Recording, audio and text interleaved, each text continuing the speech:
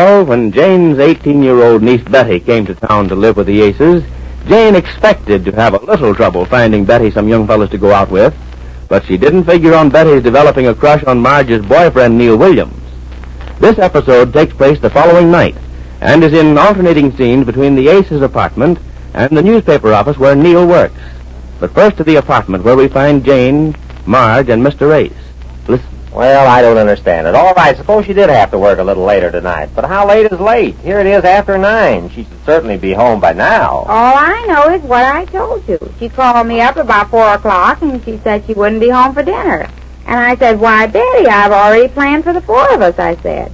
And she said she couldn't help it, but she had to work late. And I said, but it's liver tonight, and you know your mother wrote me that you have to eat liver. You need a lot of Vitaphones. And she said... Oh, she's got too many Vitaphones, if you ask me. I think if she didn't talk so much and so childishly. Marge, I'm surprised you can sit there and laugh through all this. Well, what do you want me to do? You don't think I'm going to take this schoolgirl crush seriously, do you? Well, I don't know. She's just the type she's just the type that has a vivid imagination. I'm not going to start worrying about her. Well, all right, if that's... Dear, will you stop steering Marge on to thinking things? There's nothing for Marge to worry about. Thanks for them kind words, Jane. You're welcome. What makes you so sure, Jane? You were pretty worried last night when Betty broke down here and told us about how she felt about Neal. I know, but I had a long talk with her last night. Last night? When? After everybody went to bed, I saw a light in Betty's room, and I went in, and there she was, with a book in one hand and her chin in the other, reading away as if her heart would break. Reading away as if her heart would break? Yes, it was poetry. All right. Oh, so it reached the poetry stage, has it?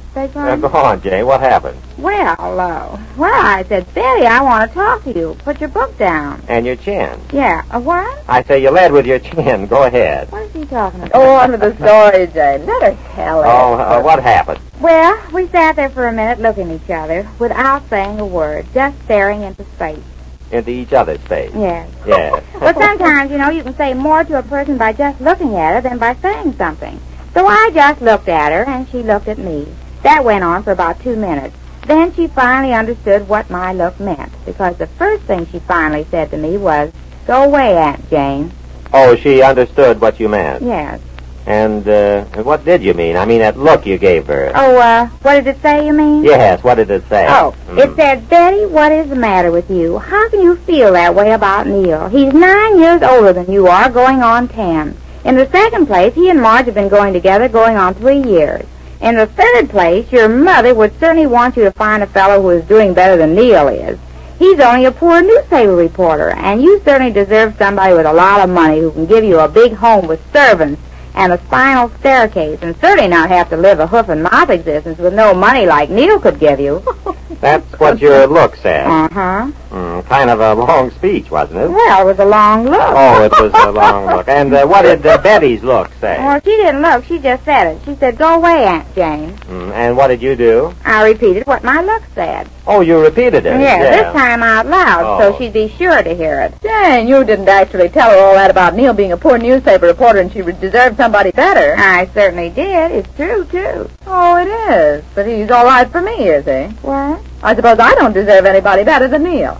Don't deserve anybody better. I'd like to know who could be better. But you told Betty she deserved somebody better. Oh, don't change the subject. What I'm trying to show you is that I had this long talk with her, and she understands now. Well, you haven't proved it yet. You'll have to do better than that. Oh, Jane, tell us some more about this interesting interview with Betty. Yeah. Well, I gave her my piece of mind. I talked till I was black and blue in the face. And when I finished, she wanted to hear some more. But I wouldn't talk to her anymore because it was getting late. She wanted to hear some more. Yeah, she said, "Aunt Jane, where do you speak tomorrow night?" Oh, she did she? And if you want to know the truth, I'm sure that's why she's working late tonight, because she's afraid to come home and listen to me tell her a few things about somebody else's fellow and all. Well, now I am beginning to wonder if she's working or not. I knew you'd see the light. What are you talking about? After all I just told you, how can you say that, Marge? Why, sure she's working.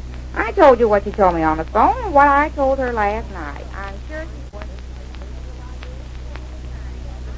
Get for home, because this is no place for you, Betty. I'm quite comfortable here, Neal. Now, look, youngster. Oh, stop youngstering me. The girl's as old as her ideas. Well, you get those ideas out of your head. Now, why don't you go home? I like it here. There's something so restfully intellectual about the atmosphere of a newspaper office. That's old newspapers you're smelling. I got work to do. Please go on and do it. I just want to sit here and watch you work. Oh, you've been sitting here for the past 2 hours. It's your fault. Why didn't you take me to dinner when I first came in? Because I'm working nights this week. Can't you understand that? Well, can't you understand that I'll just sit here and watch you? But I can't, doing it. Oh, you're a bother to me. You don't mean that. I certainly do. You got this thing all wrong, Betty, and it's your own fault. Now, why don't you just... Why don't you go on with your work? Well, I'm going to have to.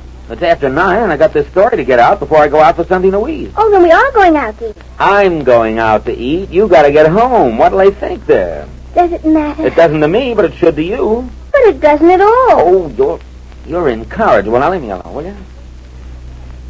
Let me see here. It was announced today that the city council has passed...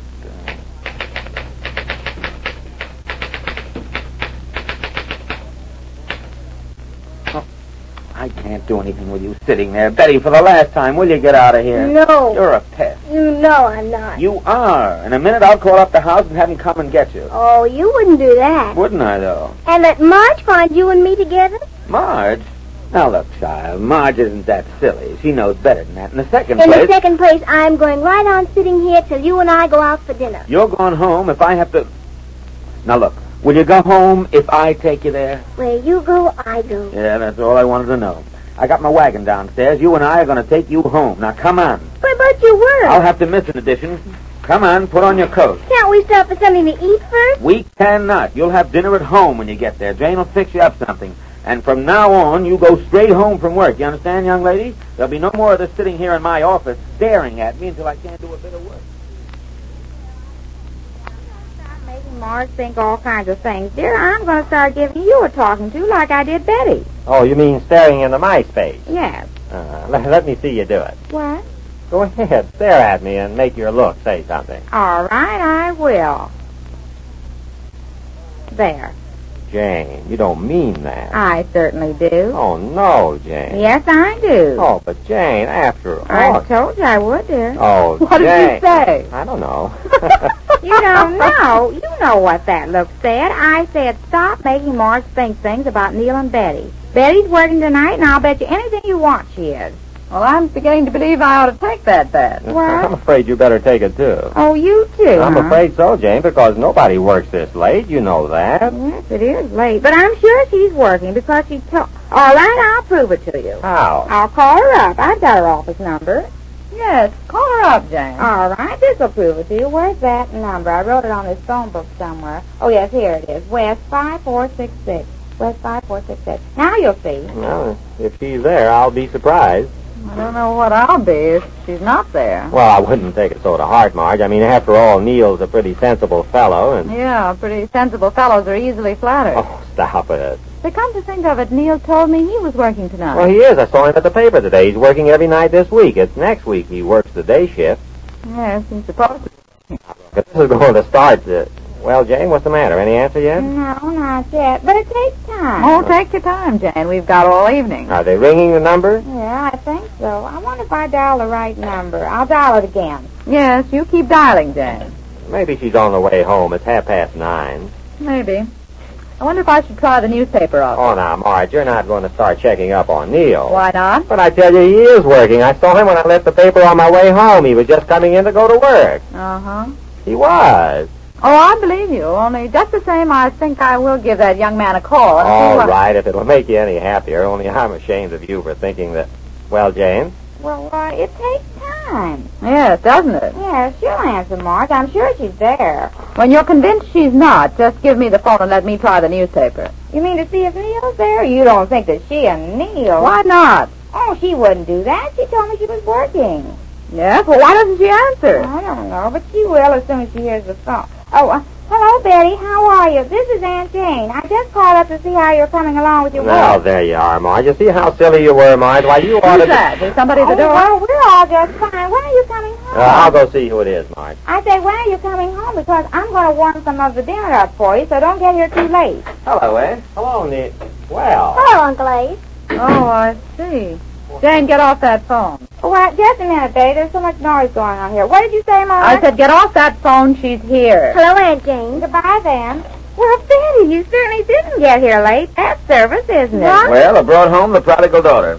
Yes, so we see. Betty dropped in at the office when she knocked off this afternoon, and she's been sitting there waiting for me to drive her home. Oh, did it take a drive? What? Weren't you working tonight, Betty? No, I wasn't. No, I said that she's been sitting in my office all evening. Really? Yes, weren't you, Betty? Weren't I what?